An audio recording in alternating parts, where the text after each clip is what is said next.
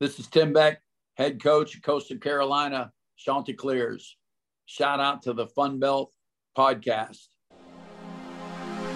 If you didn't know before, now you know why they call this the Fun Belt. Very excited about the Sun Belt. You know, while other conferences have been breaking up, our conference has become stronger. The state of Sun Belt football is the strongest in our history. I saw Fun Belt Conference, and I'm like, I don't know what this is, but I got to join the show. This sounds a lot of fun. Go for it. 3, 2, 1. Welcome back to Fun Belt Podcast. Talking about your favorite topic, America's favorite topic, the Sun Belt. Brought to you by the Believe Network. We believe in the Sun Belt. We believe in ourselves. And I believe we have Shane Metland back from the Daily News Record. Shane, welcome back. Thanks for allowing me back. Yeah, we thought maybe keeping Craig on. Craig did a pretty good job breaking down last week's football action. I wouldn't blame you if you went that route. And leading us, as always, Dusty Thibodeau from the Warhawk Report. Dusty, how the hell are you? Have you recovered from that Houston versus ULM fiasco? Yeah. I mean, you know, I had choice words last episode of what it is, but you know, I'm telling you, Houston going into the Big 12, Shane, your Jayhawks are in for a little bit of a battle there because even head coach Kelvin Sampson of UH told Keith Richard post game, "This is the best defensive team I've ever had." Ooh, so look out. So speaking of basketball, Dusty, I don't know if you've heard, but while we were watching our respective teams, the Red Wolves and the Warhawks, play against competition that was a little bit better than the team we had put onto the court, James Madison was up there in Lansing, Michigan. Lansing, right, Shane? It's Lansing? Yeah. East Lansing, precisely. East Lansing, sorry. Up there in the tundra, taking on the number 4 team in the nation, Michigan State. Everybody thought Michigan State was going to be great, unstoppable. Maybe they are great. Maybe they are unstoppable. But they came across a team that was a little bit more unstoppable and a little bit greater, and that was the Dukes. Shane, how did this happen? I think JMU is pretty solid. Okay. That's the first thing. I think they're a team that, you know, right now they were picked to win the Sun Belt. That looks like a solid pick right now. That seems like after this one. Beyond that, the matchup I think worked out pretty well for JMU. I think it worked out for JMU to get this Michigan State team for the first game of the season. I think, you know, a lot of these guys have history playing against Tyson Walker, who's a, you know, All-American point guard for Michigan State, but he started his career in the CAA when JMU was in the CAA, and TJ Bickerstaff, who is a transfer to JMU, but he started his career in the CAA too. A lot of these guys were familiar with each other to some degree. And then you also kind of look at Michigan State's very talented. They got a couple of McDonald's All-American freshmen that were playing a lot. But then you look at who they're matched up against. You know, Cohen Carr is going to be a superstar for Michigan State, but he's going against Terrence Edwards, who's, you know, probably the second, third best player in the Sun Belt, a senior who's been playing a lot since he's a freshman. I think it's just one of those situations where you see it in the NCAA tournament sometimes. It's the veteran guy who's seen it all. Maybe he's not quite as talented, but has a little bit of an advantage in that situation. And, yeah, I think we saw a little bit of that in this game too. The last of the major pro sports league kicks off this week, and BetOnline is your top spot for all your NBA action this season. With MLB, postseason, NFL, and college football, and NHL in full swing, BetOnline is your number 1 source for wagering news, odds, trends, and predictions. Get everything NBA at your fingertips with both desktop and mobile access for every sport, anytime. Head to your BetOnline today to get on all the action. Don't forget to use promo code BELIEVE, that's BLEAV, to receive your 50% welcome bonus on your first deposit. BetOnline, where the game starts. Now, with Bickerstaff, he was the top banana on Monday night, right? He was the guy that was really leading the team. Am I right? He and Terrace Edwards. Bickerstaff, I think, had 21 points, 14 rebounds. I think JMU thought he was going to be that kind of rebounder when they brought him in. 21 points is a little bit more offense maybe they weren't expecting out of him. Although I think maybe they thought he'd be a double-digit type of guy at this level. But Terrence Edwards had 24 points. Didn't shoot it particularly well, but he got to the free throw line a lot. Yeah. I think, he's going to be as good, the first team all Sun Belt type of player as he was picked to be. And yeah, just a team that played really gritty down the stretch against Michigan State too, which is what Tom Izzo's teams are typically kind of known for. So let me ask you this. I know your fingers are on this pulse a little bit tighter than our fingers. Has the storyline been, wow, James Madison is for real? Or is the storyline, man, what's wrong with Michigan State? Because usually it's the latter when something like this happens. Maybe a little bit. I don't know. I think Tom Izzo's teams are always so good. They always finish well in March.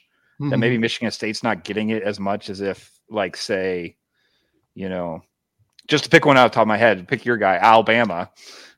They're a little bit of a Johnny come lately as far as being a basketball powerhouse. If they maybe got off to a bad start, people would so last year's Alabama team must have just been a fluke. But I don't think Michigan State maybe gets that quite as much as some other teams. But I don't know if anybody. Surprisingly, I'm not sure people are overreacting one way or the other too much to this JMU win. It's kind of just hey, this is what happened on opening night. And I think there's some truth to that. Dusty and I were talking about that the last episode, where Dusty was very upset with the Warhawks. We saw some DMs from him during that time when Houston seemed to be having them their way. And then he kind of made a realization during plugs, promos, and parting shots that, hey, this is the first game of the season of a very long season.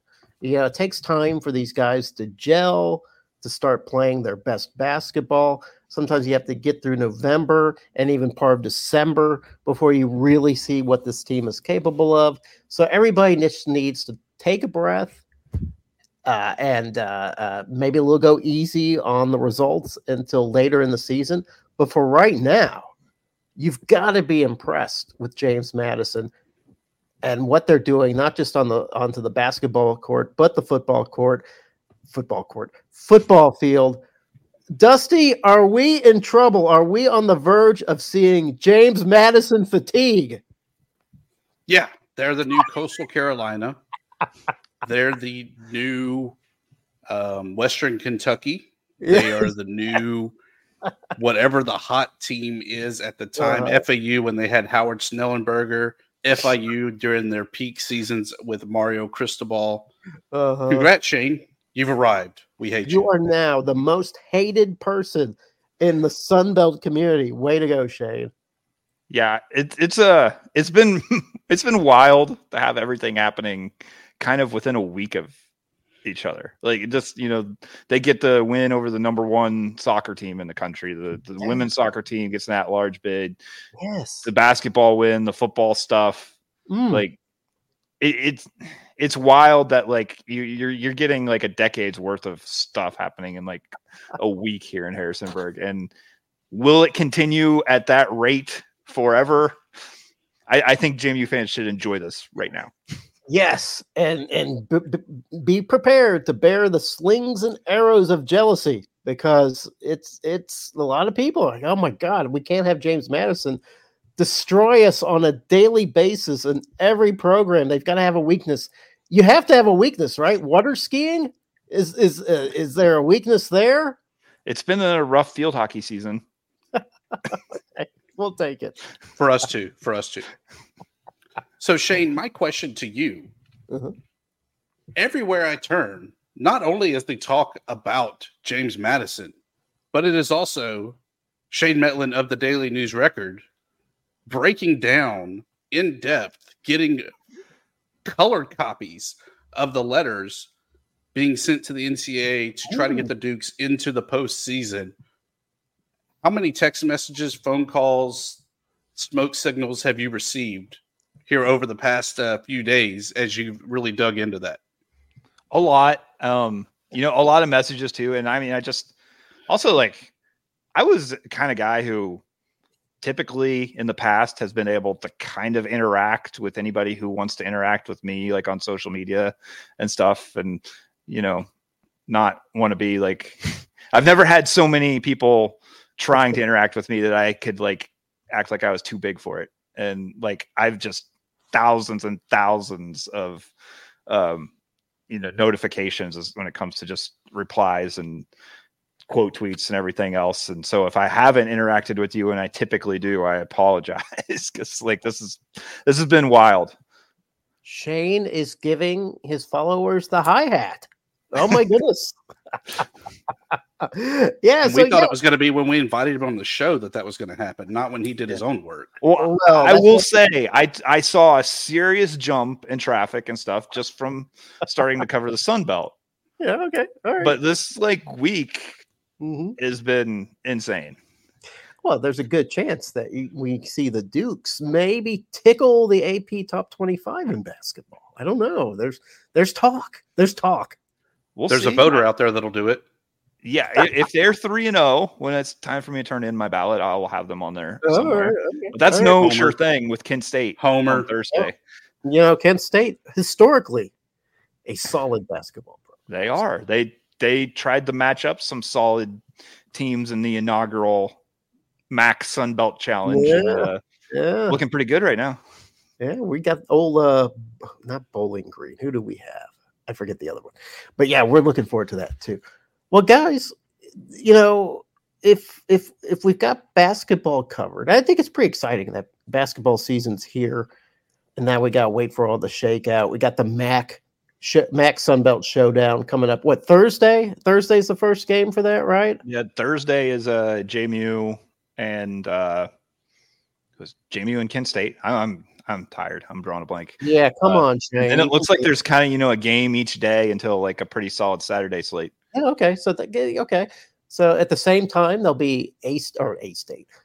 Now I'm falling asleep. Sunbelt football on Thursday, this will be another night for the Sunbelt to shine. So that'll be nice. And maybe it's time. To Thibs, with your permission. Is it time to get into second and short? Oh, I triggered the gong. Did you hear it? Did you hear the gong? I always hear the gong. Even when I'm trying to sleep, Jeremy, I hear the damn gong. All right. Thibs, I would like you to be a little nicer to gong, okay? Can you summon the gong in a nice way? I don't like you, gong. Oh, man. You are be rude to the gong at your own peril, Thibs. Gong will show up at your window tonight. Just be careful. Because Shane made friends with the gong. Shane can summon the gong. I think we need Jeremy with his graphic prowess to have some sort of gong show type thing for promoting this when it comes out. Boom! Yeah. Hey, I've always wanted a gong in the house. When it's dinner time, boom. When it's time for TV, bam. Homework, gong. Wouldn't that be nice? Was Gene the dancing machine? Was that the guy from the Gong Show? Or am I mixing up my 70s weirdo? No, I think he was TV? there, and there was the masked comedian. Wasn't he on the Gong Show? Yeah, I watched a little. The Gong Show was a little bit slightly before my time, but I was Mine a little. too. Was on. Yeah. All right. Forget this. Second and short. Boom. You know how it goes, guys. I bring up the games. I kind of introduce it, and then you guys bring in. You guys swoop in with the penetrating analysis that the Fun Belt podcast is known for. Are you guys prepared to accept this challenge? Can I count on you guys for the penetrating analysis that our program has won an Emmy for? No, we were nominated for the podcast of the year last year. That's right. Yeah. Okay. Second and short. First game of the week is on Thursday. We own Thursday now, November 9th. Happens at 6:30 p.m. ESPNU. Southern Miss 2-7. But man, coming off a win against Louisiana, 5-4. The Cajuns not quite knowing what their identity is. They've lost to Zion Chris, at least for this game. They're being very cheeky about the nature of his injury. Got hurt at Arkansas State, where Grayson McCall got hurt. It seems like Centennial Bank Stadium has become a haunted house for starting quarterbacks. Meanwhile, Southern Miss kind of finding their mojo way too late in the season. Frank Gore has run for 370 yards and 3 touchdowns his last 2 games. Thibs, what do you see coming out of this game? ULM last week turned the game over to the Southern Miss Golden Eagles. All right. Even though we've come full circle where it is now Chandler Fields back behind center for the Raging Cajuns. Yes. They're not going to lose this game. This is the Cajuns game. This is their statement game. Their time to shine at their second to last home game. Closing out the season, obviously, with ULM. The Cajuns got to get some more wins to really shore up their bowl hopes. And this just gets them a little bit closer. I like Jacob Caboti once again to establish a running game. We were reminded how much we liked Chandler Fields in seasons past, and the Cajuns roll to a victory. Yes, Fields did not look bad in his mop-up duty at Arkansas State. Did throw a last sort of game-ending interception, but that could be expected. Shane, do you see from your perch, from your mighty perch in the East, how do you see this game shaking out? Does Louisiana simply have more to play for? Yeah, I see it similarly, and I've seen this pointed out. This isn't an original Shane Metlin thought here, but you know, if there's a team in the Sun Belt that's going to have to go to their third quarterback, Louisiana is in pretty good shape to do that. We're talking about the guy who's been there before, has a ton of experience, and you're not just throwing him to the wolves, especially against a struggling Southern Miss team. I think Louisiana gets the job done in this one and comes bowl eligible. Yeah, Fields is a good guy. Coach DeJormo, Coach Mike said that Ben Wooldridge not coming back this season. He's done. So it's going to be Chandler Fields maybe for the rest of the season. Saturday, November 11th, the Saturday slate starts with an out-of-conference game. You thought, wow, we're done with out-conference games this season. Nope, we still have a few more. Starting this week, Old Dominion, 4-5, the weirdest team in the Sun Belt, going against Liberty, 9-0. They play at 12 p.m. ESPN Plus. The Flames are a 13.5-point favorite. Jamie Chadwell returns to the Sun Belt. I don't know if there's a bigger storyline than that.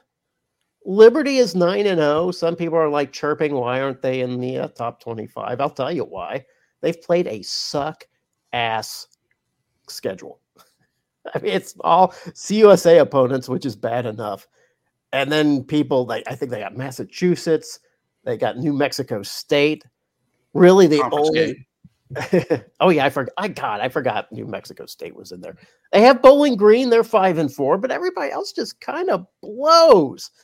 So now they got to take on Jason Henderson and the Monarchs, which to me is, even though the Monarchs are 4-5, they're just a different level of team than Liberty has faced, in my opinion, all season long.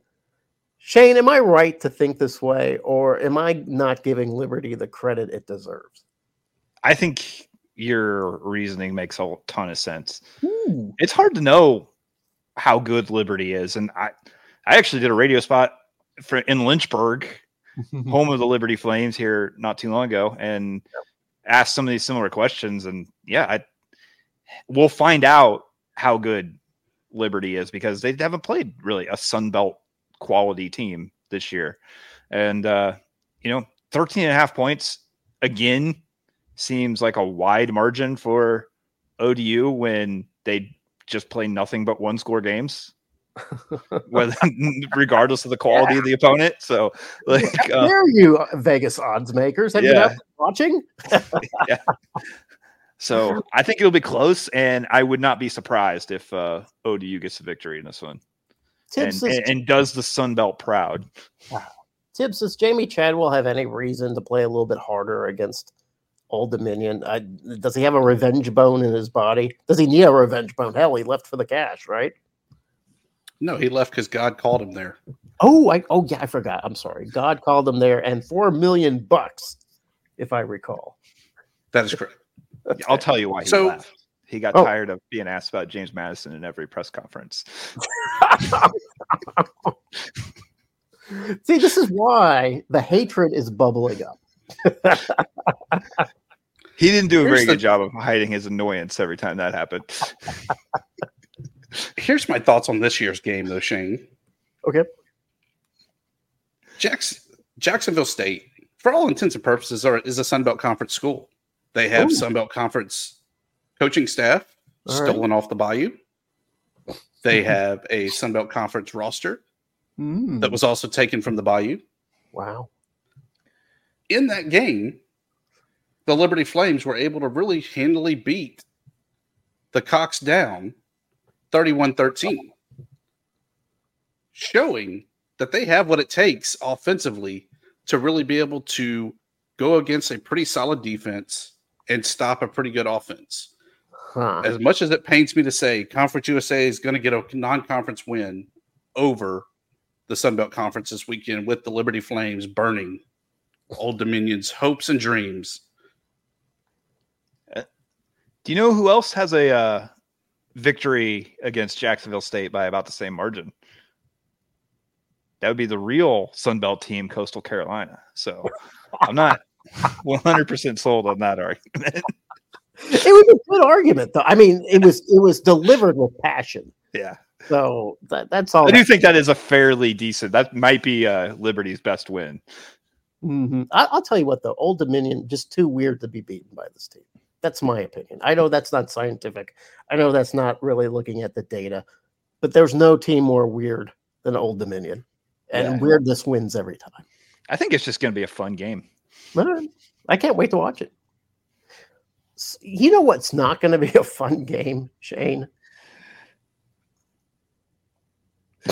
I'm not sure where you're going with this. Well, there's a reason why I named you personally for this. Okay. James Madison hosting UConn, who's 1-8, 1 p.m. Oh my God, what a gross game. The Dukes are a 25.5-point favorite. UConn has one win on the season. Somehow they beat Rice. Good for the Huskies taking on Rice, coming away with that win. But let me tell you something. The Dukes are steamrolling over their schedule. They're putting out cigarettes in the eyes of everyone who prevented them from seeing postseason glory. The Huskies are next to be fitted for that eye patch. Shane, give me one damn reason why I should watch 1 second of this massacre. Kurt Cignetti hinted there could be some trick plays on the way from UConn. Oh, from UConn. Yeah, he says they have a bag of tricks, and I don't know. I mean, you got a 1-8 team with the opportunity to play spoiler. I wouldn't be surprised if they try some weird stuff. So if you want a reason to watch it, there you go. That reminds me, in 1992, Arkansas State played Oklahoma, and after the game, which Arkansas State lost 65-0. The players on the other team was like, yeah, I thought they were going to run more trick plays or something. So it's kind of funny that Cignetti's like just expecting like a big bag of trick plays from UConn because clearly they're the underdog here. Tibbs, are you going to watch any of this game? Not in the least bit. I will be texting Shane, asking for talking points, asking for highlights.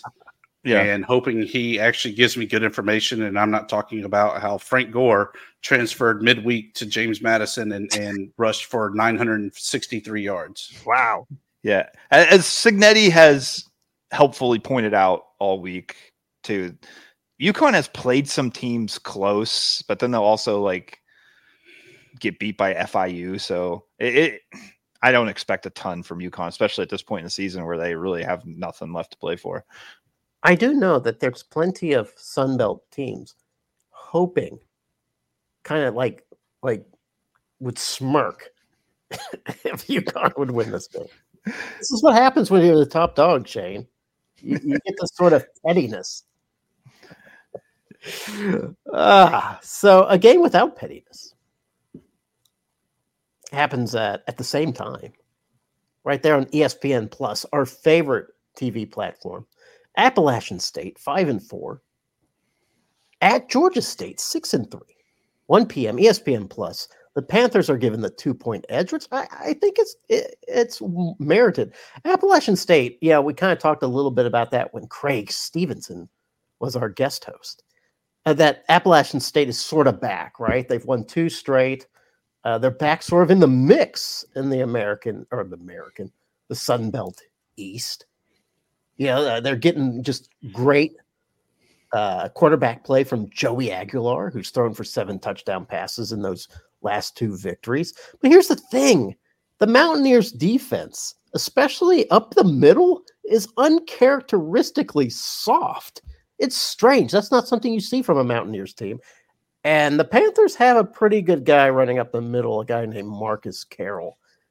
So, Shane, do you think this is kind of a Georgia State opportunity to say, hey, we're not going away yet? Or is this an Appalachian State's chance to say, listen, we still get to determine what happens here in the Sun Belt East?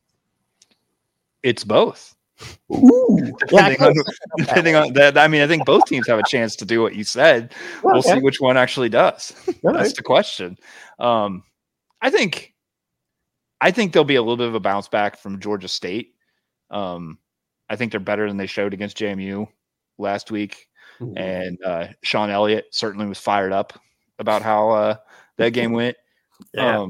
But I think they can play well and still lose to App State, though, too. I think it'll be a close game. I think it'll be interesting to see which former Mountaineer named Sean comes out on top. Yeah, Sean Clark, the battle of the Seans. So Tibbs, is Appalachian State really back, or have they just sort of gotten lucky the last few games? Yes, they are back to being lucky. No, I think that they have skill. I think they finally kind of found what works for them and not really relied on the past. That they've kind of found their own identity. Oh, Joey Aguilar being a big component of that, and really how he plays is how the Mountaineers are going to go. I think, though, that Sean Elliott was pretty pissed this past week at the Sunbelt Conference media availability. I don't think that he is going to let his team have another offensive letdown like we saw this past week. Okay. With that said, I think App State gets the squeaking win. But I think that we're going to see kind of a real Georgia State performance this game. But App State this week is going to be that much better. And App State's going to want that 6th win. They didn't get to go to the bowl game last year. Probably did not sit well with the fans. Certainly didn't sit well with the team. So they got a lot to play for. I know Georgia State. Yes, they're bowl eligible, but they're still in the hunt for the East, just like, Appalachian State to a smaller degree. So it should be a great game, a much better game than UConn and James Madison. That's for sure. At the same time, everything's happening at 1 o'clock, fellas. We got a yin-yang game. Troy, 7-2. At ULM, 2-7. Yin-yang. 1 p.m., ESPN Plus. Trojans, a 21-point favorite. It seems like every Warhawks line is that, though, right? It's always like 17 or 28, or it's always this big line. And at the beginning of the year, we talked about this in our show on Tuesday, that the Warhawks at the beginning of the season were a very dangerous team. Like, they were losing by a field goal, they were losing by a point. It was a last-minute collapse, but man, they were so close to getting it all together. Now it just seems like ULM is just sort of falling apart. They can't seem to find any cohesion at quarterback, as Tibbs has noticed. Meanwhile, Troy's just steamrolling over people, and it looks like the offense has caught up with the defense in terms of excellence. It's really like there's no big weakness with Troy right now. So I'll just throw it over to you, Tibbs.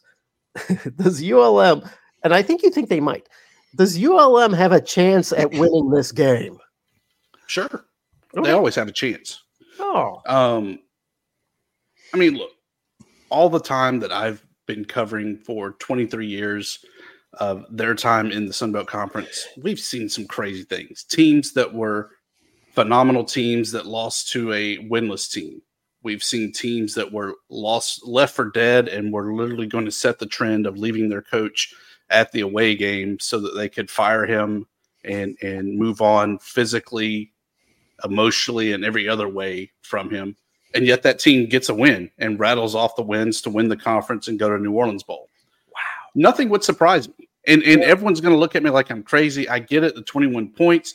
ULM did not look good last week. There wasn't a whole lot of positives there. But I think that the chance to beat the conference champion and the leaders of your division is enough to give them a little bit of fight. Now, when that first mistake happens, a fumble, a pick, whatever, somebody gets burned deep for either a touchdown or a deep pass, is that enough to kind of break the back early on, knowing that they're emotionally on thin ice? Probably. But for right now, we got to say, Warhawks cover the 21 points. They may not win it on the scoreboard, but they'll win it with your guy over in Vicksburg or Shreveport. Okay. Tibbs has a little moxie. He's got a little fight, a little spirit, a little spunk. Is the spirit, spunk, fight, whatever you want to call it, is it merited, Shane? Is this game just going to be an abattoir of blood and guts? If we're talking about simply covering, okay, yeah, I can see it being more like a 17-point game. But I don't know, Troy's just, they're so disciplined, they're so good. When does Troy ever lay an egg? They've got in Monroe. Okay. In the past 2 years, under Summerall, have they ever just came out and not played like Troy? I mean, they got beat bad by Army. Okay, they got beat bad by a good Kansas State team. Other than that, I mean, even when they lose, it's not like, God, what happened to Troy? They just lost to good teams, and I think they're going to be disciplined. I think they're going to play well, and I think they're going to, not allow ULM to put very many points on the board, and they're going to score enough to win this by a couple touchdowns at least. Yeah, if Chip Lindsey was at the helm, we might be like, yeah, they could slip up and lose focus and come away with a big L. Let me tell you something though, it's not easy to play in Monroe. You can't just go down to the bayou and expect to drop by the convenience store and pick up a W. It's hard fought, right, Tibbs? That was a talking point I had with several coaches down in New Orleans at Sunbelt Conference Media Days that, I think the governor himself even said it. He goes, man, I hate going to Monroe to play. If you have a hostile crowd, you kind of, you still kind of get into the game. You get the juice, you feed off their negative energy. If you're at home, obviously the juice that you have from your home crowd, it's something that you kind of play up to. But when there's crickets, you got to kind of hype yourself. And a lot of teams don't know how to hype or even calm themselves down when things go right, when things go wrong. Yeah. And maybe that's the advantage that the Bayou has there for the Warhawks. So you're saying their reverent silence is their secret weapon? It does feel that way. Georgia State tried that last weekend and it didn't work out so well. Oh my God! They had the damn train horn. You already hated by the Mountaineers. Why would you become sworn enemies of the Panthers now? Oh my God!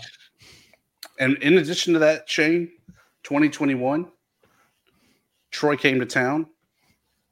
Warhawks 29, Troy Trojans 16. 2021 was a lifetime ago. I'm talking about the Summerall era. Wait, we're talking about Howdy Doody or whatever show you were talking about earlier with the Gong Show. But now all of a sudden we can't go back to 2021. Sorry, Troy football is John Summerall. An hour later, well, maybe no. I'm sorry. an hour and a half later, we get maybe the best game of the slate. Texas State 6-3 at Coastal Carolina, also 6-3. A battle of East versus West. 2:30 ESPN Plus. Bobcats a 1-point favorite even in Conway. So the Bobcats, they reaffirm their position. You got TJ Finley with that 301-yard performance against Georgia Southern, who really laid an egg. Coastal Carolina, on the other hand, working on its third-string quarterback. But, no McCall, no problem. The Shants have won 4 straight after starting conference play 0-2. So, you know what, Tibbs, I'm going to leave it up to you. I have a hard time figuring out who's going to win this game. I think Coastal, inexplicably, because they always seem to do it, find a way in Conway. But I don't feel good about that pick at all. Yeah, I really like Coastal Carolina in this game over Texas State. I think Texas State's still on cloud 9, swimming in the river in San Marcos, celebrating win number 6. In addition to that, Coastal Carolina is still fighting and clawing to try to get themselves back atop the standings, just in case James Madison is not eligible for that Eastern title.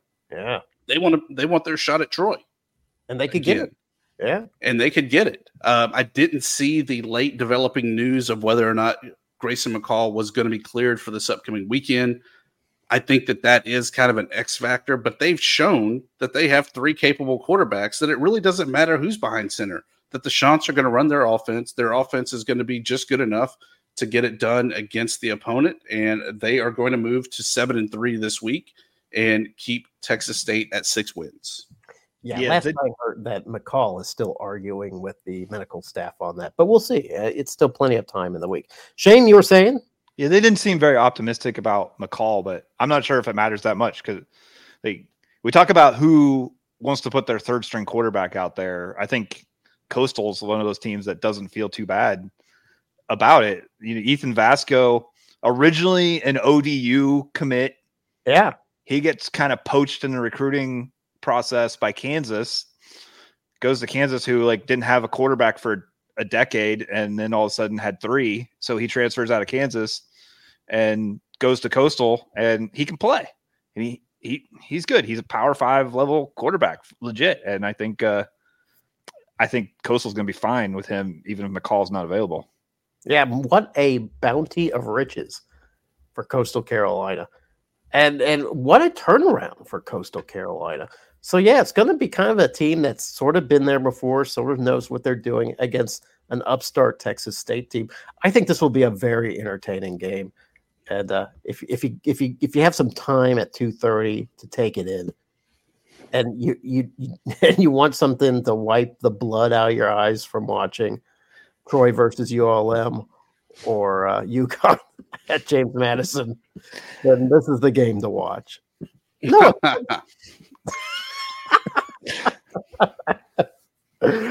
Next game, 4 p.m. We get Arkansas State, which is 5-4 versus South Alabama, a surprising 4-5. 4 p.m. on ESPN Plus. The Jags, 11.5-point favorite. The Jags, here's what they've got. They've got the 26th ranked defense. They've got the nation's second leading wide receiver in Cullen Lacey. They've got the 40th ranked running back in LaDamian Webb. And somehow this team is still sub 500. I don't understand how that's happening. What's the dealio? In the meantime, Arkansas State is collecting its first win over an opponent with a positive record this year by smashing Louisiana. The Red Wolves have finally found their identity, which is great for them, maybe not so great for the Jags, who we don't know if Carter Bradley's coming back. He could be gone for another week. We might see Gio again. So, Tibbs, this is your chance to, maybe put a little trash on Arkansas State and maybe some renewed love for South Alabama. Battle of true freshman quarterbacks. Jalen Raynor gets it done, but I think it's Geno, now that he has that first game under his belt, propels the Jaguars with Colin Lacey and LaDamian Webb carrying the Jags to get the win, get them closer to 6 wins. They have Marshall next week, which should be win number 6 for them. Mm-hmm. And then they have Texas State to close out the season. This Jaguar team might somehow squeak away into the bowl game. You know who seemed pretty confident about that? Potential replacement for Shane Metlin, Craig Stevenson, last week. He seemed pretty positive that the Jaguars could very well come away with that 6th victory and sneak into bowl action. Shane, do you think that's possible? I think the game winning 2 out of 3, I think, is a legit possibility for the Jags. But all I know is that I overreact to whatever happened to South Alabama the previous week, whether it's absolutely pounding the number 15 team in the country, or whether it's not performing well against Tulane, or now I'm like, I spent the whole week kind of thinking, man, they just did not look good against Troy. And then I sort of convinced myself, yeah, but maybe Troy is one of the 3 best group of 5 teams in the country. So maybe that's not so bad. I don't know. I've said before, I'm abstaining from picking South Alabama games. So that's wise. Just for your health, that's wise. Yeah. I will say this, that Troy makes all of its opponents look impotent on the offensive side. They just do. So that's not really fair to judge. South Alabama has played the 2 toughest defenses in the Sun Belt and came away with losses. They played James Madison earlier, then they played Troy and come away with the loss. So maybe there's just a matter of just playing really tough competition. You know what though? I got to pick my Red Wolves. I'm feeling pretty good about them. I'm just going to pick them. There's no real data to support it, but I'm just going to do it. Last game of the week. A 6 p.m. game on the NFL Network. It always cracks me up that we're on the NFL Network. I think it's good. I think it's goofy. Georgia Southern 6-3, already in bowl shape, playing Marshall, losers of 5 straight. They're 4-5. Eagles only a 2.5 point favorite in this. Marshall I think they're doing a 1975 celebration. I think they're at home. They got a lot of emotion going in. But here's the thing about this game. Davis Brin, quarterback for the Eagles, just as likely to throw 3 interceptions as he is likely to throw 3 touchdowns in a game. So you just don't really get that consistency that the Eagles really need to win. Meanwhile, the Thundering Herd, just so beat up. Shane, you'd be the first to tell us, guys like Cam Fancher and everybody that surrounds them, they're all just beaten up. I have no idea who wins this game. I think it's Georgia Southern, because they just seem to have things together a little bit better, but maybe emotion carries the herd over. Shane, what do you think? Yeah, I like Georgia Southern. It seems like it's a kind of a pick'em game, but if I'm going to lean one way or the other, it's probably just the team that's been a little bit more consistent than the Eagles. Yeah, okay. That's fair enough. Tibbs, how do you want to weigh in on this? I like the Eagles, but this is the one game that all of Marshall circles is the Playing for 75, which is the tribute game to the 1970 Marshalls football team, where all 75 persons on board the charter flight were killed after a loss to East Carolina. This is a game they don't lose. And so with that said, I'm picking Marshall because we are Marshall, especially this weekend. But I really like Georgia Southern's talent. I think that they could go in there and play spoiler. But I think Huff and the Herd are going to do everything they can to, as he said on the media call this past week, this is what they play for. This is how they pay respect to that team that really laid the foundation for their successes of where they are. So this is the Herd weekend, and they are going to find a way to get it done. But I'm going to ask a very crass question from you two. That tragedy that happened, it's more than half a century old. This new generation, does that motivate them on the field, or is this more of a school function that sort of says, "Hey, we got to do it for the 1970s team"? All the above, and I see that because I've yet to go to Huntington, but I've heard the stories that when you go there, it's still in the 1970s. There's a lot of families, a lot of people that have never left the Huntington area whose brother or cousin or neighbor or whatever was involved with the program in some shape, form, or fashion. And so it still resonates with the residents that I think that it infects the university and infects the program to really make it a thing and to make it as big of a deal and as big of a remembrance as it is. Well, then we'll leave it at that. Good to know. But, even better to know is that me and Thibs and Shane have completed yet another edition of Second and Short. The gong. Yeah. Guys, anytime you want to trigger the gong, you're invited to. It shouldn't just be a me thing. If you guys want to do it, you go ahead. Just any moment, right now. If you want to do it, you want to feel good about the gong, just go ahead. I don't know. There's certain things that are just Jeremy things. With that, Dusty, what are we up to now? Talked about the gong. I mean, do we have some kind of great sound effect for if we were to talk about a Ruston, Louisiana-based school that once had a third in 93? You were kind of making fun of our Gong Show reference. And then we were talking a little bit about digging into the past of the 1970 Marshall team. And then you were dug deep into the past of the 2021 ULM team that overcame Troy. And now here you are going deep in the past of a rival's faux pas that led to a 93-yard third and 93 or whatever. What's going on with you, Dusty? Are you a little maudlin? Are you a little bit nostalgic thinking of the past? It's all a Sudafed.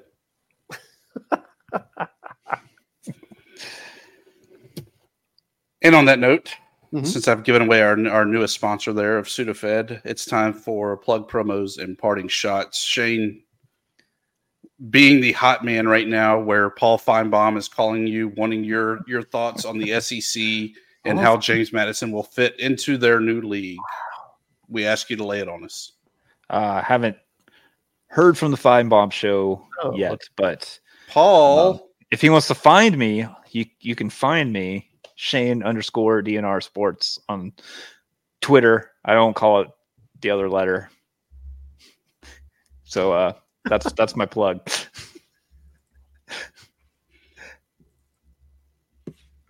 Jeremy, what do you have with your arrogance? Knowing that your team is getting closer to 6 wins. You know what? It's funny that you should mention my arrogance, because after the game, I looked at the statewide paper, the Arkansas Democrat Gazette, to get a recounting of the thrilling win over Louisiana, a rival of ours, a win that brings Arkansas State to within one victory of bowl eligibility. And I looked and I looked and I looked, and finally on page 11, I got a quarter-page little article about Arkansas State's win over the Cajuns, and I was cross because I felt like it was very unfair. So I got on the Twitters and I put a video out showing where Arkansas State's victory fell on the totem pole of the Arkansas Democrat Gazette. I said that I didn't find that acceptable. In fact, I found that quite unfair. And the result was just a firestorm of Hogs fans reaching out to me to inform me that, one, Arkansas State doesn't deserve to have better coverage. Two, because we got beat 73-0, by Oklahoma, we're lucky that people even know who we are. And three, just F you, Jeremy, for even bringing it up. So I wrote an article today, which you can read in howraiser.com, which focuses on why it's not just important for the one statewide paper to provide coverage to other football programs in the state. That's not just about football. This is about Northeast Arkansas. a section of Arkansas that can be very poor, economically distressed, has very potential for wealthy areas, but they're just not quite, leveraged. There's potential there that if you only would highlight some of the victories that occur in Northeast Arkansas, instead of always focusing on Northwest Arkansas, which has all the opportunity and economic prosperity it could possibly need or want, if you would shift a little bit of that focus on something good that's happening in Northeast Arkansas, whether it's a new steel mill that's going out up there, or whether it's a football game that brings the second largest university in the state closer to bowl eligibility, why not put a little spotlight on that? Why not help that part of the state become a little bit more attractive to people and maybe make the people that live there more prosperous citizens? I don't get why it would hurt so bad to move an article from page 11. So I don't know, how about page 3 and maybe put a picture in there? That would be nice, because it doesn't have to be all Razorbacks all the time. They don't need the publicity. They're doing fine on their own. And that's my parting shot. At least the universities that are on the front page of your local paper are in Arkansas. Ooh. And actually exist. Wow. We go to the Great Monroe News Star, part of the Gannett Network. Uh-oh. Headline article. Oh. 25 years later, and Waterboy is still a fan favorite of Louisiana.